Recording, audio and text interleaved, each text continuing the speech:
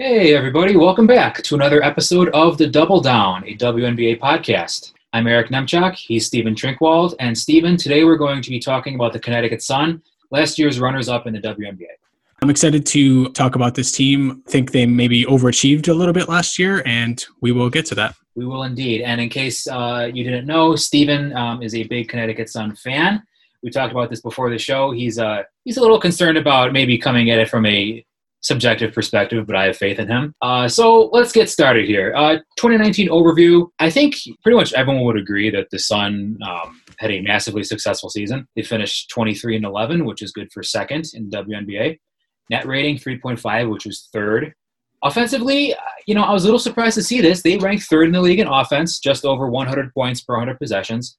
And defensively, they were solid as well, allowing 96.8 points per 100 possessions. The Sun finally got that elusive double bye after getting bounced in the first round to Phoenix in the previous two seasons.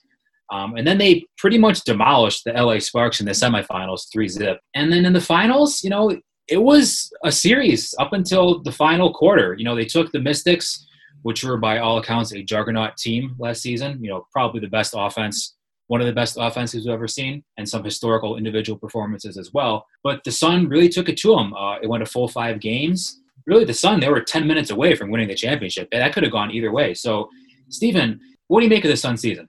I mean, it's hard to categorize it as anything other than a massive success. They started out right before the season having to trade away Chiney Ogwumike for, a late first, really hampered their depth. They lost Lasia Clarendon pretty early in the season as their backup point guard. And, they were just pretty much a juggernaut consistently throughout the entire season as one of the 2, 3, 4 best teams in the league. Yeah, I agree with you. And they were kind of put in a tough spot right from the get-go with the Chiney Ogwumike trade. And I think, some people were kind of sleeping on them a little bit because the previous season they were bringing Jonquel Jones off the bench. Enormous luxury. But then, bringing Jonquel Jones into the starting lineup, that's a pretty darn good replacement for Chiney Ogwumike. I think we could both agree on that. And, we had the teams like the Las Vegas Aces, the Los Angeles Sparks with their big additions. I don't think many people were really talking about the Sun. I know I said they were like second tier and maybe caught a little bit of flack for that. But, they got the results. They were quietly one of the best teams in the WNBA. But, one thing you wanted to talk about specifically before we really get rolling here in the specifics, they finished runners-up to the Washington Mystics, and they also finished second in the regular season. Were the Sun really the second-best team in the league last year? I'm of the opinion that they were not. I think they were the third best team. I think the Aces were better. I think you and I both thought going into even the semifinals against the Sparks that they would have their hands full and potentially even lose that series. I think I predicted the Sparks to win in 4. Obviously, that was an awful prediction, and they really handed it to LA throughout the entirety of the series. But yeah, I do think Las Vegas was a better team. You can just kind of look at it in absolutes and say that Connecticut took Washington to 5. Vegas only took Washington to 4. But you also have to consider that Elena Delle Donne missed one of those Connecticut victories as well. So, overall, I think Vegas was just a better team. And I think they just had more talent on the roster. I agree that I think the Aces were the better team. What I need to kind of put myself out there for a second. I also predicted the Sparks to beat the Sun, which ended up being wildly incorrect. And then the Sun featured me in their Twitter account, which was, it's all good fun. It's all love. But, again, you can't argue with the results. And maybe you could say the Sun overachieved, maybe not. I think there's arguments both ways. But let's kind of get into this here. So the Sun offense, I said I was a little surprised to see them ranked third in the league because for a lot of the season, I thought the Sun were kind of underachieving on offense, actually, relative to the talent on their roster. What did you see from them offensively that you liked? What did you see that you didn't like? Well, I think it's kind of easy to see it from the perspective that you were just describing, right? Jonquel Jones, from a shooting perspective, was pretty much down all across the board. Courtney Williams didn't have her most efficient season. So you kind of just look at it in those terms, and it's easy to kind of think like, yeah, this team should be a little bit better offensively. And there wasn't too much offensive that they did all that like amazingly, I guess. But, the offense is a nice motion-heavy offense, get a lot of off-ball movement, a lot of screening off the ball. They love to run a lot of pick and rolls. And of course, I think what really sort of buoyed them as an offense is their transition. They were second in transition frequency, and Alyssa Thomas was a huge part of that. But I also think that they will be missing a large part of their transition game from last year by losing Courtney Williams and Shakina Strickland. Williams was only kind of average in her own efficiency in terms of transition offense, but she was a very high volume transition player. Her and Alyssa Thomas were, like I mentioned, the engines of their transition game last year, and they were third and fourth respectively in total transition possessions last year. So to have two of the top four transition players just in terms of frequency on your roster, like you're just going to get out and run. And they had really great transition players, Alyssa Thomas, Courtney Williams, Shakina Strickland among them. And it'll be interesting to see how this new roster is able to adjust there. Right. There's no doubt about it. The Sun were a menace in transition last season. And I think, you could probably agree that was by design. When I talk about their offense, half court, I believe it was kind of a slog. It was pretty difficult for them. So I think Curt Miller and his coaches knew that, hey, in order for this team to put up acceptable scoring numbers, we need to be able to get out and run. And in that case, having Courtney Williams and Shakina Strickland and especially Alyssa Thomas, getting out and pushing the ball at every possible opportunity, that was their identity. And for the most part, it worked. It was very difficult to stop the Sun in transition last season. But it'll be interesting to see how DeWanna Bonner, coming from a Phoenix team who maybe did not run so much, that they were, the slowest team in the league or had the most, half-court possessions in the league last year, how Bonner in January kind of adapted to that tempo. Sure. And, that's obviously going to be the million-dollar question here and what we're going to be spending a lot of our time talking about is DeWanna Bonner. You know, she was one of the biggest gets of the offseason for any team, really. The Sun did lose a lot in the offseason, as we alluded to, but Bonner, you know, she's going to bring a lot for this team. So in transition, in the half court, pretty much anywhere, what's the one thing you're really excited to see DeWanna Bonner bring to the Sun? That's a great question. In terms of the one thing, I think she brings an element of scoring in terms of just her ability to create dribble penetration from the perimeter, get to the free throw line, which is something that they really kind of sorely missed last season from a perimeter player. You know, obviously the shot selection can be frustrating at times, but, you know, she's a 3-level scorer, will take a lot of threes, take a lot of deep threes. But I just think being able to kind of give it to somebody from the perimeter who can give you a bucket late in the game that doesn't have to be an 18-footer. You know, and I should preface this by saying I think overall there's definitely a good chance that the Sun will be worse offensively over the course of the season. But I think Bonner's ability late game to either get right to the rim or get to the free throw line could be something that could really come up big in late game situations for the Sun. Yeah, you took the words right out of my mouth there. That's the first thing that I thought about when I saw that the Sun acquired DeWanna Bonner is that, you know, maybe one of the reasons why their half-court offense wasn't up to par or up to my par, you know, it wasn't as good as I thought it would be last season was because they kind of lacked that late shot clock or late game dribble penetration threat. Bonner, she's been doing this forever now. She can get to the free throw line. She is a 3-level scorer like you alluded to. And while her shot selection, you know, it could be better, you know, whose can't, right? You know, there's no doubt that she's going to be a solid offensive player for them. But can she carry the Sun offense? Well, hopefully she won't be asked to carry the Sun offense. You know, she is coming from a much less egalitarian system in Phoenix. And of course, last year was one of her kind of more down years. But really just in terms of her career numbers, there's kind of a very clear line of demarcation for when she has been an efficient offensive player and when she has not been. The 3 seasons that Diana Taurasi was not able to play for the majority of the seasons, that's kind of when DeWanna Bonner has been sort of overtaxed as an offensive creator and when she didn't really meet her career norms in terms of her efficiency there. So hopefully, you know, she is still probably the Suns' second best, I guess, offensive player, at least in the half court in terms of like getting her own bucket behind Jonquel Jones. But I think just the more motion heavy, egalitarian Curt Miller system will put less of a burden on her. Do you think that's fair or? Absolutely, I think that's fair. You know, in Phoenix, it was pretty much, you know, every single possession we're putting it through the post, we're getting Brittany Griner the ball, or late in the shot clock is either Diana Taurasi or bad shot. I think DeWanna Bonner is a type of player who can adjust to many sort of different offensive systems just based on her skill set. She's going to be able to play different positions for you. And you're right. Hopefully, you know, with the pace that the Sun want to play at, she won't be asked to take too many shots late in the shot clock. I'm excited to see her play next to Alyssa Thomas because I think they're both maybe a little, I don't want to say underrated, but they've both got aspects to their game as far as shot creation for others. Bonner is more of I would say more of a make a beeline to the hoop and trying to get the layup or the foul sort of player. But I think she's going to be a good target for Alyssa Thomas.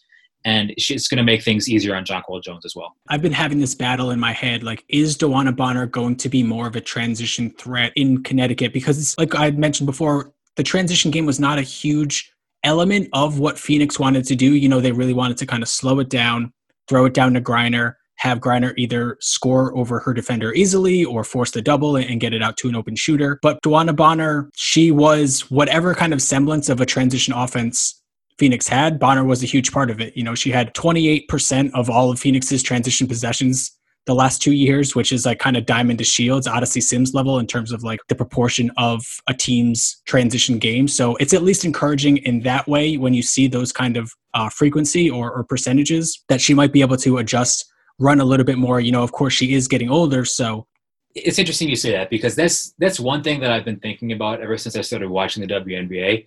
How does DeWanna Bonner play so many minutes and so many games with that frame and that playing style? It's ridiculous. It's insane to me. Like, she looks like she's all skin and bones, but in reality, she's one of the most durable players in the league. You know, I hope you're right. I hope that she doesn't fall off a cliff as far as physical production is concerned. If she doesn't, though, I really like this addition.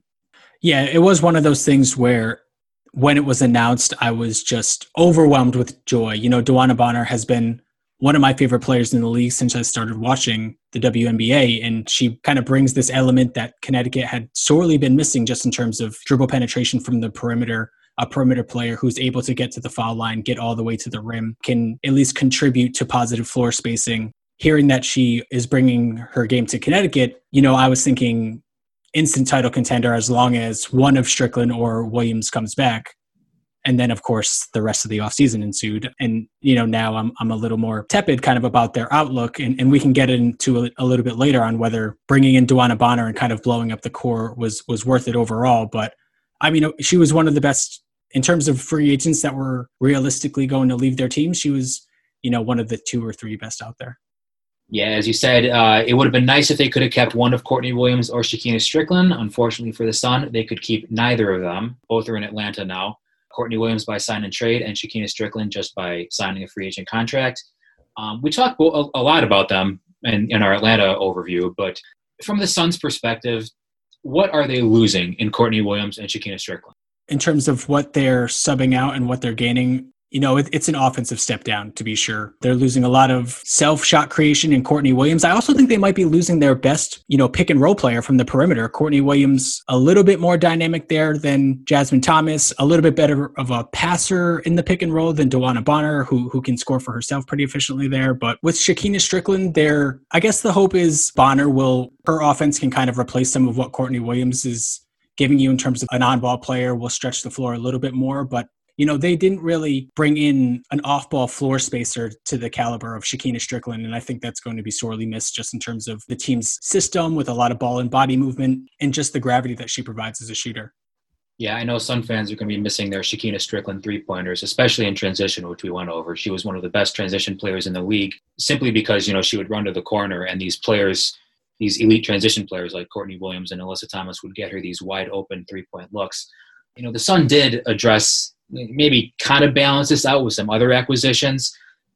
I'm not sure if they would really offset it completely, but let's talk Briann January for a second, because that's a player they acquired from Phoenix.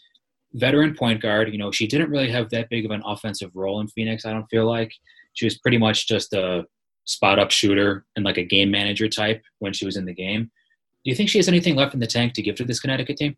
Well, I think she's going to have to if Connecticut has any chance of, you know, being a serious contender. I think she's going to have to continue to play defense at a high level. Maybe took a small step back last year, but, you know, still a above average defender at either guard position. Her Phoenix career, those 2 seasons, you know, she's been kind of shooting the three at a higher volume than she really ever did previously. I don't know what she kind of still has as like an off the dribble threat. A lot of her dribble game has turned into settling for long twos, but, you know, she still has some good passing. I think she does bring an element of passing to this team that they will need after losing Courtney Williams, who, of course, you know, it's not like she's Courtney Vandersloot out there, but she can at least, you know, dime people up occasionally and is a willing passer at times. So I think Briann January, just in terms of her passing instincts, her 3-point shooting, And of course, the defense on the perimeter. You kind of wanted to get a little bit more as a Sun fan in the inevitable Courtney Williams sign and trade, but Briann January is a fine consolation prize just in terms of being able to salvage something for a player who didn't want to be here.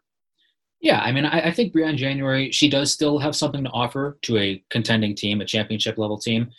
Whether the Sun will be that this season, we still have to see that. But, January, she's the type of player, in my opinion, at this point in her career, where she's going to kind of need to be that off-the-ball threat and maybe game manager type. I do not see her having a huge offensive role. But like you said, if she can just move without the basketball, play some defense. One thing I'm really excited to see is a potential January Jasmine Thomas backcourt, because the defensive energy of that pairing will just be off the charts. But yeah, January, she's not a pick and roll threat. Honestly, if she ever was, you look at her shooting percentages, and her 2-point shooting percentage has never been that great. I mean, she used to be able to get to the rim and try these really wild and acrobatic finishes, but just didn't really make that many of them. But now at this point in her career, I think she's just going to be a system player. But as a vet and a really good spot-up three-point shooter, I think you could do a lot worse. Yeah, for sure. And you want her, as you're saying, to be like a tertiary playmaker at most, not someone who you want to put the ball in her hands in big moments, of course. But, I think she can be out there late in games and definitely, will serve as a capable backup point guard. I would like to see her as a starter, but also, running the second unit as well when Jasmine Thomas is off the floor. So overall, she's limited offensively. The backcourt combination of Thomas and January, if they do end up starting or playing together, is in a limited offensive pairing, but she's a good player and she will continue to be a solid contributor, to be sure. And, then their other, I don't want to say major, but significant offseason acquisition was guard forward Kalina Mosqueda-Lewis. And the one thing you think about when you think Mosqueda-Lewis is the three-point shot. She is a three-point specialist, but she should, it doesn't take a genius to figure out what role she's going to fill for this Connecticut Sun team. Yeah, I don't think she quite brings with her Shekinna Strickland type gravity, but, this reserve lineup desperately needed somebody with Kalina Mosqueda-Lewis's skill set. I do think she is an upgrade over Rachel Banham in terms of like the shooting. I think she could maybe stand to reduce some of those long twos. Obviously is not a great defender, never really gets to the rim at all. But she does take a lot of kind of like shorter range, mid-range twos. And I actually like those shots for her because she, at least in Seattle, has generally kind of been able to get those shots by sort of just freeing herself from her defender, whether it be like a backdoor or something like that. So those are a pretty good shot for her, and she hits them at a pretty good clip. So she could stand to reduce the very long twos, the foot on the line coming off her curl twos. But it'll be interesting to see how patient Curt Miller is with Kalina Mosqueda-Lewis's defense. That is something that I'm interested in because, Mosqueda-Lewis, she never really lived up to her expectations. She had a terrific college career at UConn, but, as a lottery pick a few years ago in the draft, she never really lived up to being much more than a three-point specialist. But it sounds to me like you're pretty high on her ability to move without the basketball and maybe fit into this motion-heavy offense. I don't even know if I'm super high on her ability to do it, but she's going to have to because nobody else really on the Sun, other than maybe Jonquel Jones, can hit a three coming off a screen, really. So I am skeptical, really, on how effective she's going to be, but her shooting percentages over her career are good. Her shot profile, just in terms of like the types of threes that she takes, are, I guess, a little encouraging, but she's going to be a backup guard that probably is maybe the 8th or 9th player on this roster. I think there are other bench players that will play more than her. So okay, so a little earlier you said you're interested to see how patient Curt Miller is with Kalina Mosqueda-Lewis's defense. We know one player he likes defensively, and that's Bria Holmes. I believe he said that she is now penciled in as he's starting two guard. And Stephen, you have some opinions on this. I do have some opinions, and I kind of have a lot to say here. So if you don't mind, I kind of want to throw it back to you first. So what do you think of Bria Holmes as, first of all, just her overall impact as a defender, and what do you think of her fit as a starter? I don't think she's a starter on a championship level team, and that's because her outside shot is just not there. Teams are going to ignore her. They're going to ignore her if she hits one three-pointer. They're going to ignore her if she hits 5 3-pointers. That's just the way it goes. I don't think you can afford, at least in the half-court offense, obviously the Sun are still going to look to push the ball to help negate this. But if you're starting Jonquel Jones and Alyssa Thomas, I don't know how good of a fit Bria Holmes is just because of that lack of an outside shot.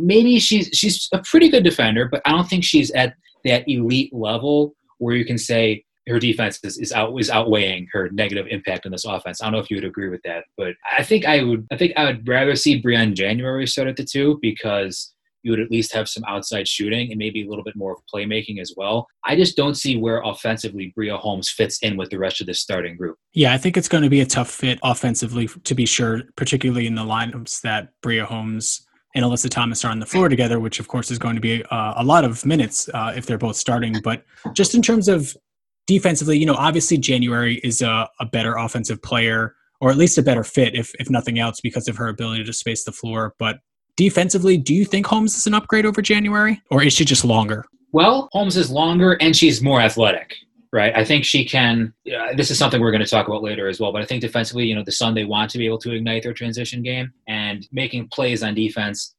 Maybe January is still like a defensive playmaker, but she doesn't bring the length or the height or the switchability. I think, one of the big favorites that people like to see is Brianne January when she gets switched onto a post player because she just brings that ninja mentality and just fights and battles. But I think Bria Holmes is maybe a little bit more of a more versatile defender and probably better for their transition game. But again, man, I don't know if it's enough to offset that offensive hit they're going to take. What do you think about that? Yeah, Holmes definitely adds size to the starting lineup, definitely adds some versatility, the ability to kind of switch a little bit more, maybe 1 through 4, depending on the matchup. But, you touched on a lot of it, right? Not a respected floor spacer. I think she could make 100 in a row and still wouldn't get guarded out there. She's very easy to sag off, particularly when she's sort of towards the break on the 3-point line. It does give her a good opportunity to kind of catch and attack with the right hand, which, she is good at and can definitely finish on those. But she just presents a lot of help opportunities for the defense. And, there was a stretch last year where Curt Miller kind of tried starting Bria Holmes without really trying it. There was about a 5-game stretch in the middle of the season where Holmes was playing more minutes than Shekinna Strickland. And it didn't go well. The Sun went 0-5 in that stretch. Kind of a lot of noise that went in there. It kind of coincided with Courtney Williams' worst shooting stretch of the season. But, a lot of it was ugly when Holmes is on the floor. But there are some kind of differences this year. Holmes will be starting at the 2 instead of the 3. I think even with the size difference, I think January is probably a better defender than Holmes. I think Holmes can get lost a little bit in team defense. Obviously, January is a much better shooter, a much better floor spacer, a better passer, just kind of better feel overall offensively. I think Holmes kind of lacks a little bit of feel as an offensive player. If she's the ball handler, she'll kind of run towards the screen before it's really there, which is either going to cause a moving screen to get called or just kind of null the screen entirely because it's not causing any separation from the defender. She doesn't really have any discernible passing instincts. You definitely mentioned, she's an athletic upgrade over Brianne January at this stage of each of their careers, which is great. And, I think Holmes will contribute positively to their transition game, but I'm not sure. Actually, I think it won't offset the negative impact that Holmes will bring to their half-court offense, particularly in those starting minutes where it will be a little bit tighter of a floor with Alyssa Thomas, with Jasmine Thomas and Dawana Bonner, who are capable 3-point shooters, but they're not dead-eye, super gravitational outside presences. Right. There's another player in the starting lineup that will not change, and that's Jonquel Jones. She really reestablished herself, given the opportunity to move back in the starting lineup last season. Would you consider one thing? I kind of want to ask you here. Would you consider her to be a top-tier center in the league? Because there are a lot of really good centers in this league with Liz Cambage and Sylvia Fowles and Brittany Griner. What does JJ do as well as them? What does she do better? Where can she still improve? Because she's still young, and I think she's one of the Suns' biggest matchup problems, but I feel like there's just some areas in which she can still improve even more. What do you think?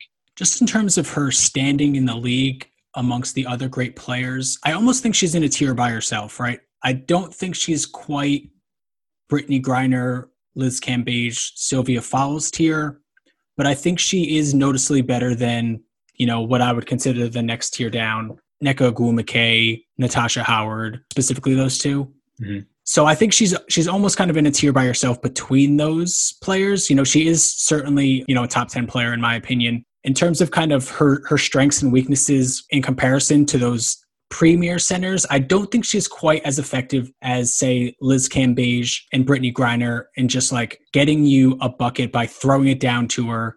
You know, it's late clock. I need a bucket here. I'm just going to throw it to my superstar center in the post. You know, she's not quite that center. She does definitely have a more versatile offensive game, being able to, you know, hit some turnaround jumpers. She's a quality three-point shooter, even if the numbers were down a little bit last year. You know, a very positive presence on the offensive glass with her amazing wingspan and just kind of her great hands. And of course, defensively, you know, she isn't the most versatile defender just in terms of being able to switch, but none of these centers really are, you know, unless you're Nneka Ogwumike, Natasha Howard, that top tier of center isn't really going to kind of lock down perimeter defenders, but she's about as good defending the rim as any of them. You know, led the league in block percentage last year. So I think just in terms of the way I would like to see JJ impact the game, it would just kind of be less throw it down to the big and watch her dominate from the post, because I don't quite think she's on that level there, but she can affect the game, I think, in kind of more ways than those other players, even if her overall impact is maybe just slightly less. That's a good point. You know, I think JJ, her face-up game is something that might be utilized a little bit more. I feel like sometimes she kind of falls in love with the turnaround two-point shot, and while she can make that, I mean, it's just not a shot you need, especially in this half-court offense. She's just so skilled, like around the basket and getting to the rim, that I think her shot profile can kind of be optimized a little bit. But like I said, she's still improving, and she's another very durable player. I mean, this is interesting. I'm just looking this up now. She has yet to miss a game in her WNBA career. So, but yeah, I think she has room to improve her shooting percentages a little bit. She was down 44.8% total, 30.9% from three, both significantly lower than her career averages. I think that has room to get much better, especially in an offense where, you know, she's maybe taking better shots, being put in more of a position where she can succeed. And the other thing about her, I think she could stand to be a little bit more consistent. You know, for a player like Fowles, like Cambage, Griner, we're going to keep bringing up those three names because let's face it, those are the three best centers in the league, in my opinion. You know what you're getting out of them every single night, right? Jonquel, I feel like she still has to add that real dominance to her game. Like, we know she has it. She's so long, she's so skilled, she's so talented. But I feel like, you know, there was a stretch last year where she just kind of disappeared a little bit. I need to see her bring that on a nightly basis. What about you? Yeah, and her, you know, along that point, her ceiling is as high as any of those players. Absolutely. But she will just kind of have a few more either down moments or tendencies to just not impact the game offensively particularly as much as, you know, Brittany Griner, who, you know, you and I have talked about offline. Just, it doesn't really matter kind of what defense Brittany Griner is seeing. She's going to impact the game offensively. And, you know, I would like to see JJ just kind of be a little bit more consistent. I think a lot of that comes with how she's used, focusing more on spacing the floor, on hitting the offensive glass. And, you know, one thing I didn't mention, I really am interested to see how the DeWanna Bonner, Jonquel Jones, like pick and roll plays out. I think that can be a very useful pairing. I don't think that teams are going to be able to switch that very well. JJ is an effective pick and roll player, whether she's rolling to the basket or popping out. So that's a part of her game that I would like to see activated a little bit more in the coming seasons. And, you know, you mentioned durability. That's kind of amazing, given her frame as well. I'm surprised to hear that. Okay, so that's something I was not expecting to hear, was Jonquel Jones in the pick and roll with DeWanna Bonner. I'm just going to use that to kind of jump into the next point that I wanted to bring up. This Sun team, or at least this Sun lineup, the Sun starting lineup rather, is looking super duper versatile. Please elaborate a little bit more, because I think in some ways they are versatile, and I think in other ways they are, you know, kind of limited by their personnel. Okay, I'm sorry. I'll elaborate on that. Defensively, they are very versatile, at least for switching. And, you know, you have players like Alyssa Thomas, who Kurt Miller, I believe, called their best defender last year. DeWanna Bonner is going to be able to pick up a lot of what Alyssa Thomas was taking on last season. And then, like you said, Jonquel Jones is quietly becoming one of the, you know, I feel like when you talk about Jonquel Jones, you don't really think of a huge defensive impact, but she has quietly become one of the best rim protectors in the league, as you said. Maybe offensively, it might be kind of a little bit of a struggle for them, but there are some things in there that teams just aren't going to be able to match up against. How's that? Yeah, I think that's totally fair. And I think I was a little bit more optimistic about what I'm going to say before, the news that Bria Holmes would be starting came out. But I do think that this team, particularly their 5 best defenders of, Jasmine Thomas, January Bonner, Alyssa Thomas, and Jonquel Jones, that lineup in particular has elite best defense in the league type potential. So good. There are definitely some defensive weaknesses throughout the rotation, which we can get to a little bit later. But I don't think it's crazy to think that this defense could be the best in the league. It might be tough to usurp Vegas just because they have more, roster talent and depth defensively, I would say. But I think, when they're at their best, they're just going to be hard to score against. And as you mentioned, very versatile just in terms of Bonner and Thomas have some switchability. Thomas has guarded perimeter players for long stretches. Alyssa Thomas, I'm talking about. Jasmine Thomas and Bria Holmes or Brianne January, very kind of switchy, can guard depending on the player, 1 through 3 there. January is probably a little overmatched for threes, but definitely can guard 2 positions at least. So I think a lot will be determined by their ability to continue to turn good defense into transition offense, because I do think it's going to be a little bit of a slog in the half court for them. Okay, and I'm glad you said that, because one thing that I wanted to address here when we're talking about the Sun is the Alyssa Thomas conundrum. You are very, very high on Alyssa Thomas as an overall player. I am as well. But one thing I've always been fascinated by regarding Alyssa Thomas is that she does so much for you in transition. We talked about last week. We talked about Diamond Shields being a one-woman wrecking crew in the fast break. Alyssa Thomas, very similar. She gets out and running. You're not stopping her unless you're fouling her, right? And she draws in so much of that defensive attention, then you can kick it out to a 3-point specialist on the break. It's just tough to stop. Now, conversely, in the half court, you need to cover for Alyssa Thomas because she is not taking any shots outside of the paint, and that's from the 4 spot, right? So that kind of creates a position of, do we start Bria Holmes because she's not a good fit offensively with Alyssa Thomas in the half court. Jasmine Thomas maybe not the best fit with Alyssa Thomas in the offensive half court either. You might want Jonquel Jones taking more 3-pointers if she's playing next to Alyssa. What do you make of all that? It's interesting, right? Alyssa Thomas offensively is almost a point guard or an elite wing in the transition offense. And then once you get to the half court offense, she's more of a center, right? And I do think, in the right system, she is a good half court offensive player, limited to be sure, but draws a good amount of fouls, is a very effective roller, does have trouble with some length, of course, but you get a smaller player on Alyssa Thomas and she's putting her in the goal like every time. She's so incredibly strong. She has a very distinct skill set and very distinct limitations. And I don't think there's a better center in the league to pair her with than Jonquel Jones with her ability to space the floor. So I think just in terms of sort of roster construction and how Alyssa Thomas can be optimized, the Sun have pretty much kind of lucked out and really did as good a job as possible in terms of putting a center that matches or complements Alyssa Thomas's skill set. But overall, the positives far outweigh the negatives, even if things can get a little bit bogged down. Absolutely. Yeah, no, I didn't want to make it seem like it was a trade-off there. And Alyssa Thomas, like you said, she's so strong and she definitely can exploit mismatches against pretty much anybody, to be honest with you. And then she can also make plays for others, right? She's not just exclusively like a back to the basket player. She's, with the well-documented shoulder injuries, I think it's been very interesting how she's kind of transformed her game from one of a small forward who struggles from the outside to like a power forward or center who will not shoot from the outside, but that's okay.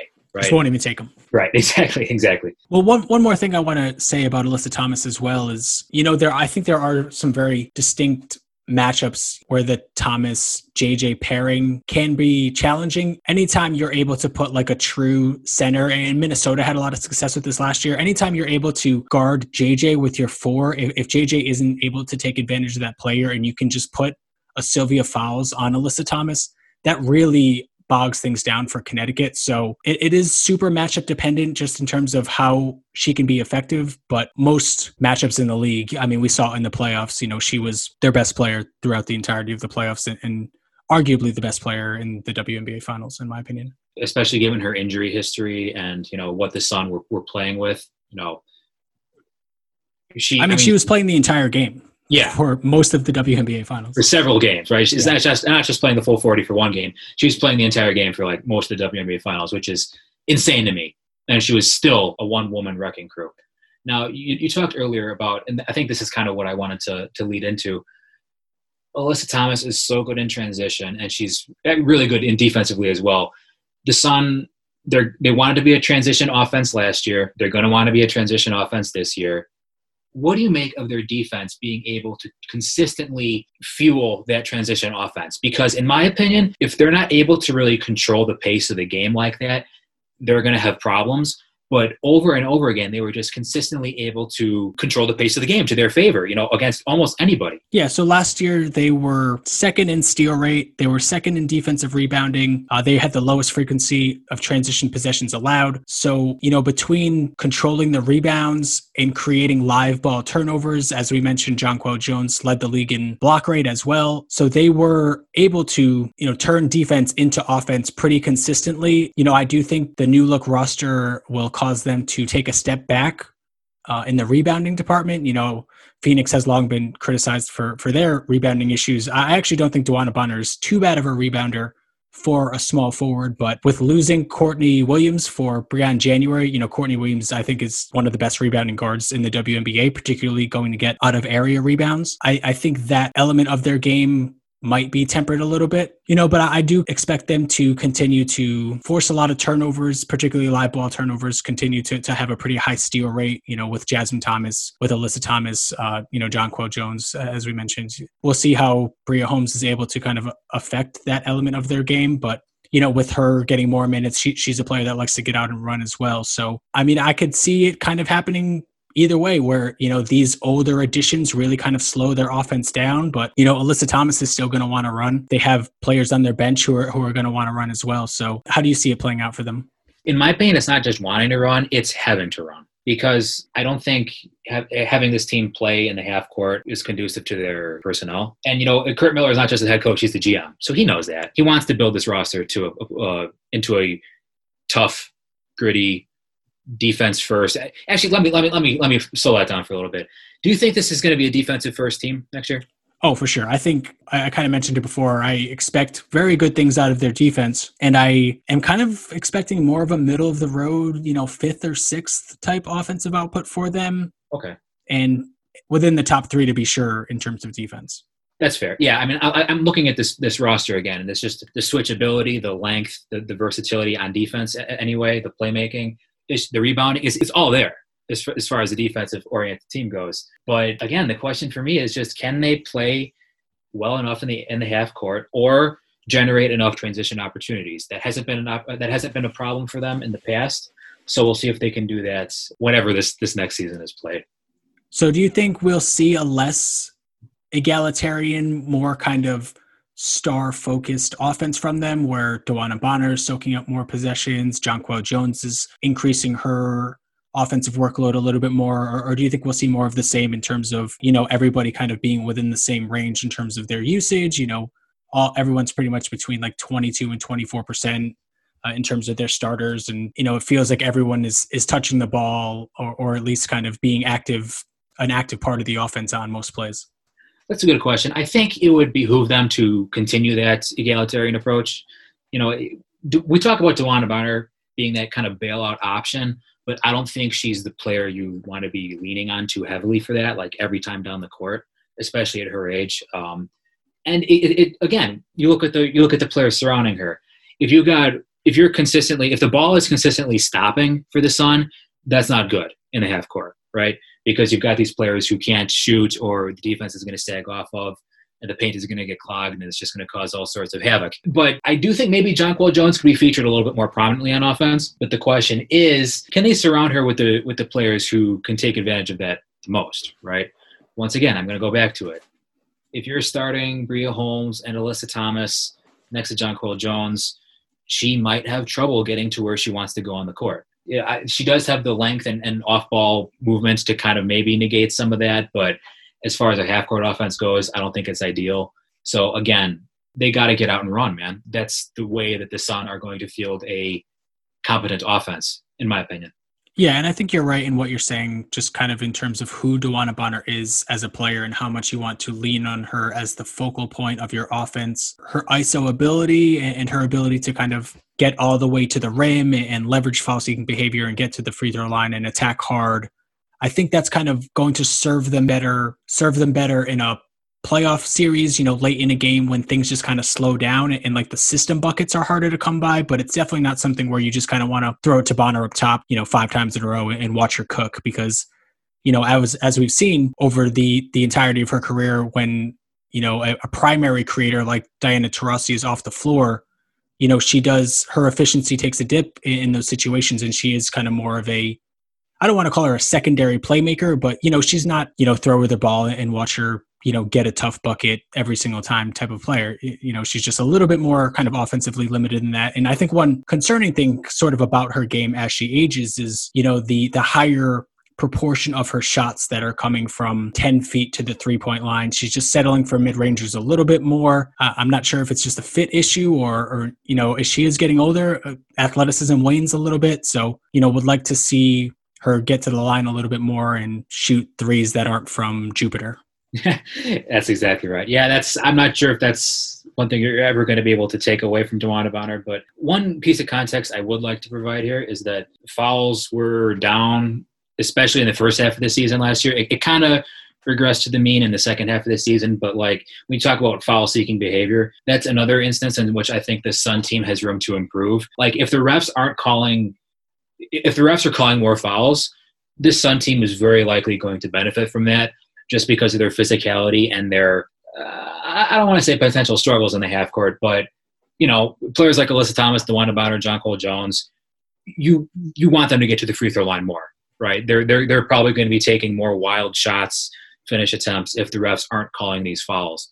So, and of course, I don't want to blame this on the referees in particular, but this is a team where I think that more tightly called games are going to benefit them more than maybe some other teams. Would you agree with that? I don't know. I think it kind of goes both ways. They are a team that Alyssa Thomas in particular, she is a very physical offensive player and plays a type of game where she expects to end up at the free throw line with a lot of how she kind of plays the game. DeWanna Bonner the same way to a lesser extent, or to a different extent, I should say. But, Jasmine Thomas and Alyssa Thomas in particular are also very physical defenders. So if it's a tight game, you could see foul trouble pretty quick on their end too. So I actually maybe disagree with you. I think, if refs swallow their whistle, Alyssa Thomas maybe isn't getting to the line as much.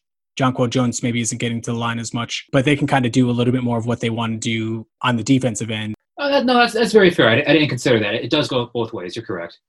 So want to talk a little bit more maybe about kind of further down the depth chart? Sure, let's do it. Well, I mean, you had some, looking at our encyclopedia of notes here, you had some notes about the rotation. We've talked very extensively now about what we think their starting lineup is going to look like, but looking down the depth chart a little bit, you're a fan of Natisha Hiedeman. Yeah, you lay out the potential depth chart in our show notes here and have Hiedeman highlighted as a potential, fringe roster possible cut. And, I personally hope she makes this team. I think, she has the best chance other than, either January or Holmes, whichever one of those ends up coming off the bench. She has the best chance to be a positive two-way contributor, a positive on offense, a positive on defense than any of these other bench players. So I was very surprised to see that you had her kind of as a bubble roster player. So I'm interested to kind of hear your thoughts there. Okay. I don't think she had a great defensive season last year, as a rookie point guard, but, definitely has some defensive tools, good quickness, can move laterally, probably shot a little over her head. I think she was like 46% from three on super limited possessions to be sure. But her shot, looks pretty good. She's not as sort of like front forward as a lot of like left-handed shooters can be. And I think that will perhaps serve her well in terms of as her jump shot continues to gain in versatility, whether it be coming around screens or just not taking so long to kind of get the shot up or just, not being completely set as she's ready to shoot. So, Natisha Hiedeman, I think she does have the upper hand as far as, a third string or backup or however this rotation plays out guard, just because of the experience. And she does have the 1 year under her belt now. And she does, I think, have a little bit of shot creation and athleticism where that still has yet to be unlocked, if you will. The reason I put her as a bubble player, well, twofold. For one, the Sun, they can only carry, according to Richard Cohen of her Hoop Stats, they can carry only 11 players.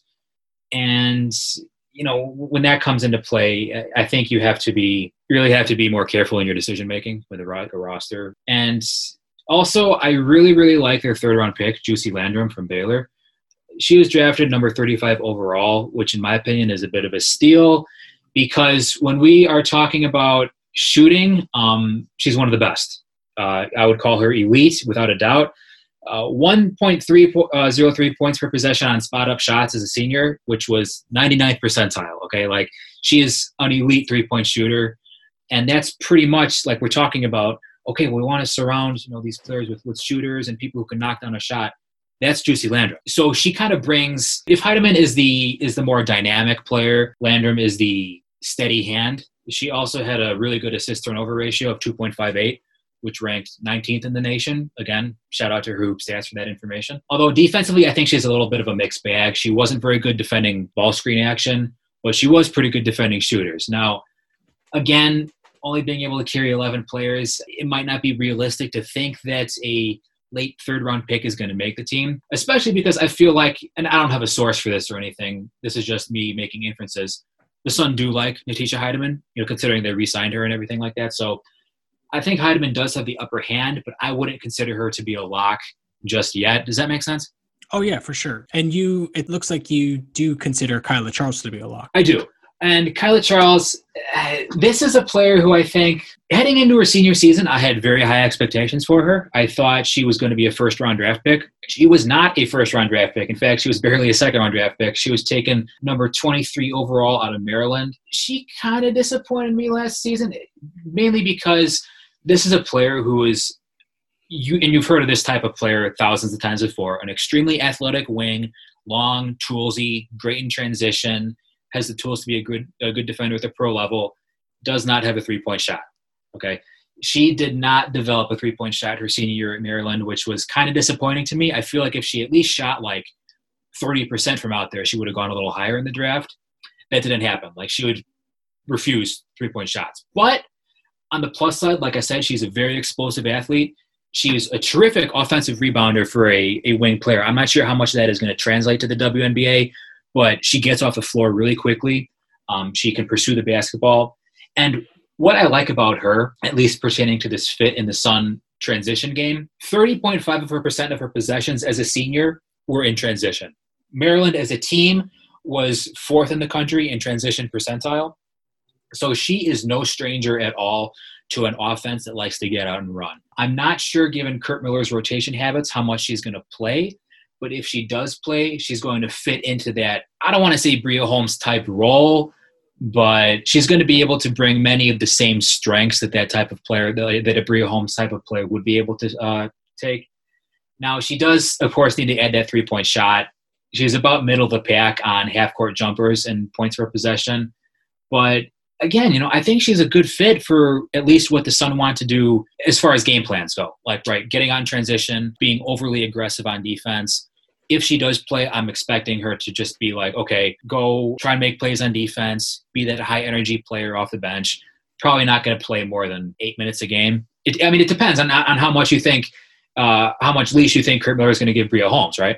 I mean, Curt Miller has shown that he's pretty high on Holmes, and even if he doesn't have Holmes as a starter throughout the entirety of the season, I expect her to at least play the majority of like the backup wing minutes, or, Bria Holmes is going to play a lot, whether she's starting at shooting guard, whether she's the backup shooting guard / backup small forward. I expect her to play more than Mosqueda Lewis. I expect her to play more than Natisha Heidemann, sure, if Heidemann makes the team. So, from here, I guess we can talk about their backup center, which doesn't look good. I'm not a fan. I know you have some thoughts on the Teresa Plaisance trade from last season. Although, to be fair, in her defense, she was dealing with a bad back, and who knows if she would have been able to contribute if she was healthy.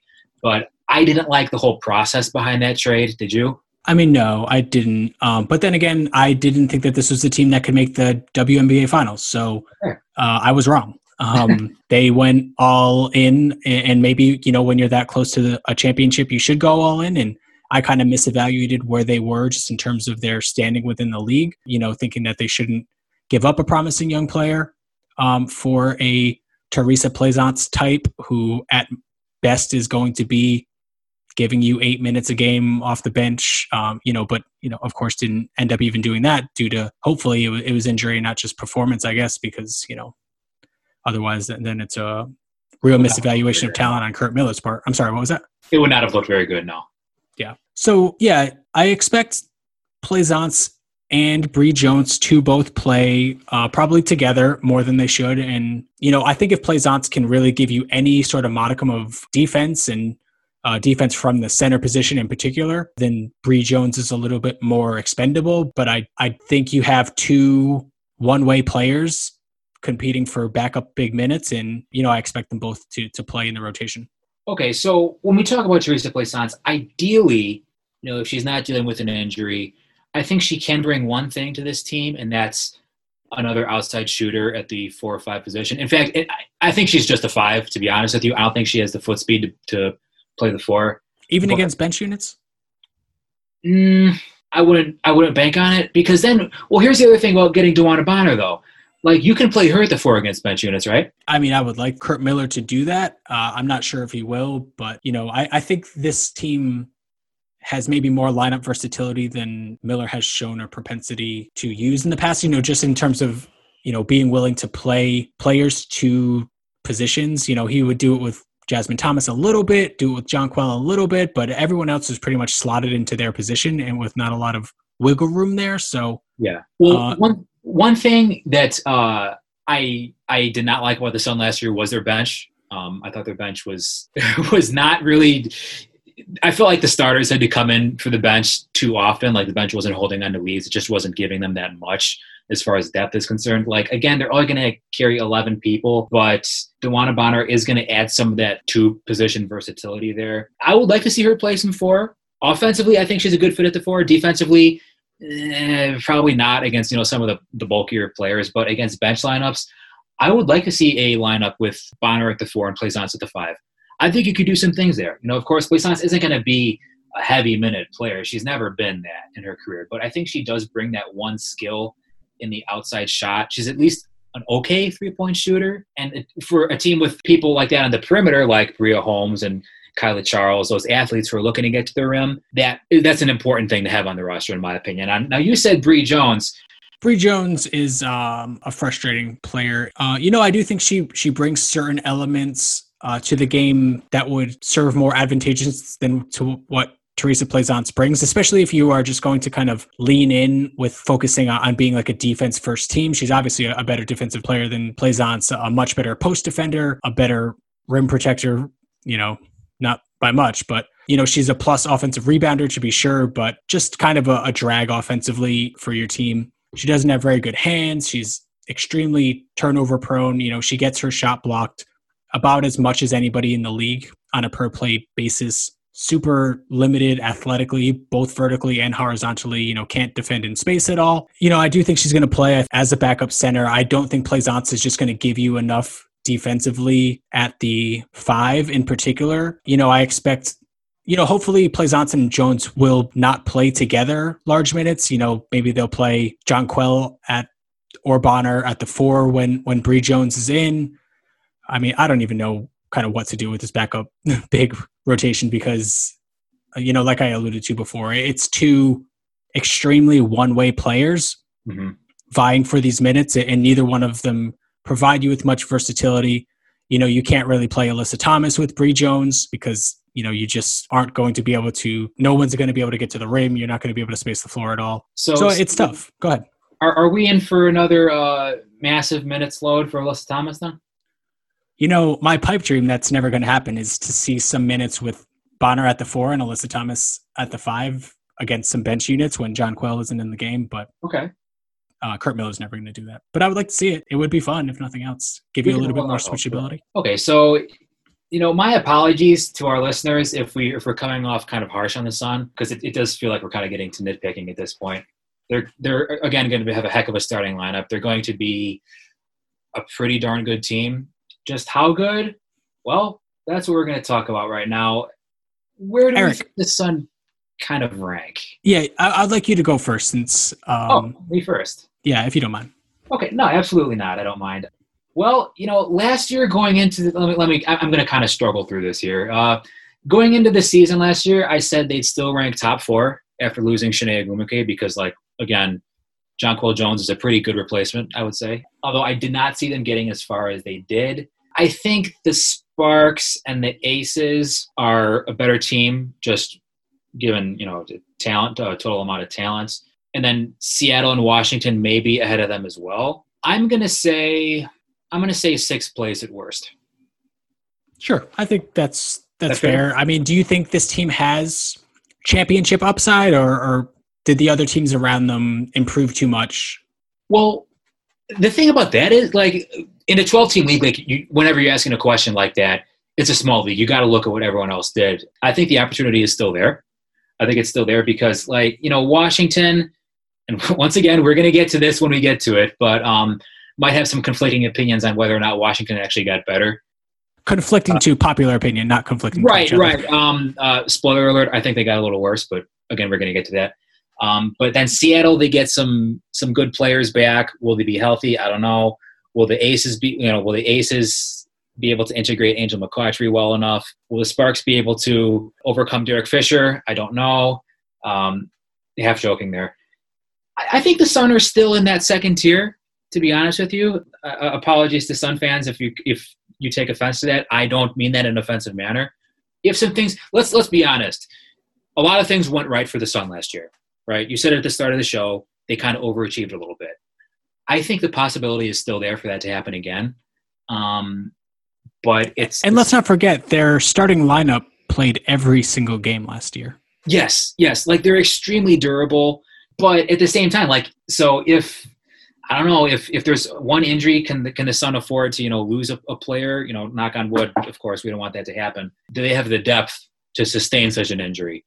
That would be what my main concern. But as of now, I would say top 6 is fair as an objective party. Yeah, I agree with you. I think they are also a second tier team. I think Los Angeles, Vegas, they got better. The Sparks by adding a great player. Vegas by adding perhaps a legendary player who hopefully still has something to give, but also would expect some internal improvement by A'ja Wilson, Kelsey Plum, among others. Seattle, they improved just by Breanna Stewart, the MVP last time she was healthy.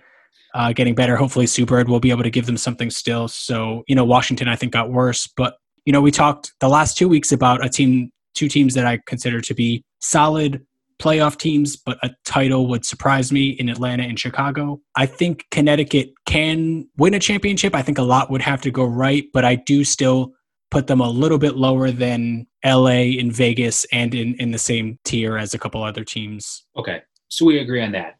Now you say some things need to go right. What needs to go right? Well, I think Jonquel Jones needs to return to form in terms of her kind of efficiency, needs to, in 2018, she was, a 60% from 2, 40% from 3 player. Maybe that doesn't continue as a starter.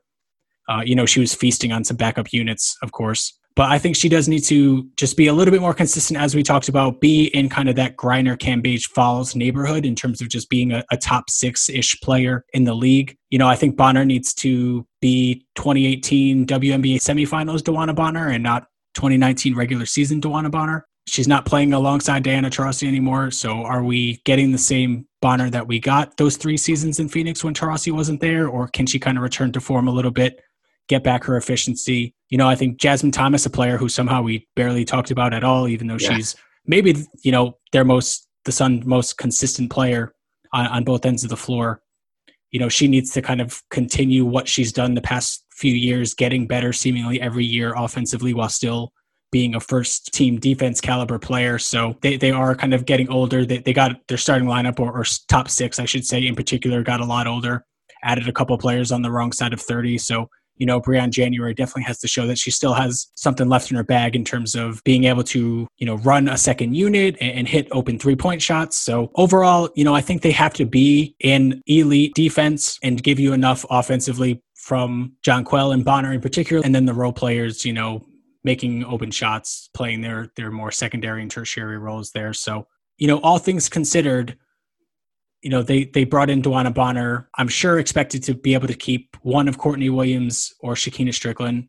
ended up losing them both. Now that all the kind of dust has settled, do you think signing DeWanna Bonner was worth it for them? Well, or would they be better off sort of running it back with the roster they had last year? I don't think running it back would – I don't think that would have them any closer to a title than they were this year, because we talked about everything that went right for them this past season. I don't see them running into that good fortune 2 years in a row. I mean, it could happen, and Courtney Williams is still a young player who can get better. DeWanna Bonner, not so much. It depends on whether you think this team can win a title still. I think it can. And again, this is kind of going into, like, they didn't go into the offseason saying, okay, we're going to get DeWanna Bonner, but we're also going to lose Courtney Williams, right? Like, this wasn't the plan. I mean, if it was a plan, not a very good plan, but I don't think it was a plan, right? So I don't think I can knock them. I don't think I can dock them points for making that move, for taking a shot like that. I thought they had a good offseason. All things considered, like, given the circumstances, we don't want to speculate on what happens behind closed doors or anything like that. That's, I don't know about you, but that's not really my brand. Yeah, that's for another podcast. I think, I think this is the right way to go about it, because even if DeWanna Bonner, regresses, even if Briann January doesn't have much left in the tank, you're still going to have the ability to build around Alyssa Thomas and Jonquel Jones in the future, ideally. So it's not like they're going all in with a bunch of players in their late 30s, Yeah, and I think you really hit on something there. I think this was sort of the upside play. I think there's a chance that they just, as a basketball team, regardless of the teams that got better around them, just in a vacuum, there's a chance that they're not a better team than they were last year. But as you were saying, the rest of the league around them got better. So I don't think their roster, as it would have been constructed had they brought everyone back, would have been the second or third best team in the league anymore. So even with the chance that things go worse than they did last year, taking a swing, bringing in DeWanna Bonner, going for a more upside play in hopes that it brings you closer to a championship, I do think it was worth it, rather than kind of running it back with the team where the rest of the league around you got better and you didn't really do anything, and you're just hoping that sort of chemistry buoys you above some more talented teams around the league. Okay, so before we wrap things up, we have a new feature this week. All right, we got a mailbag.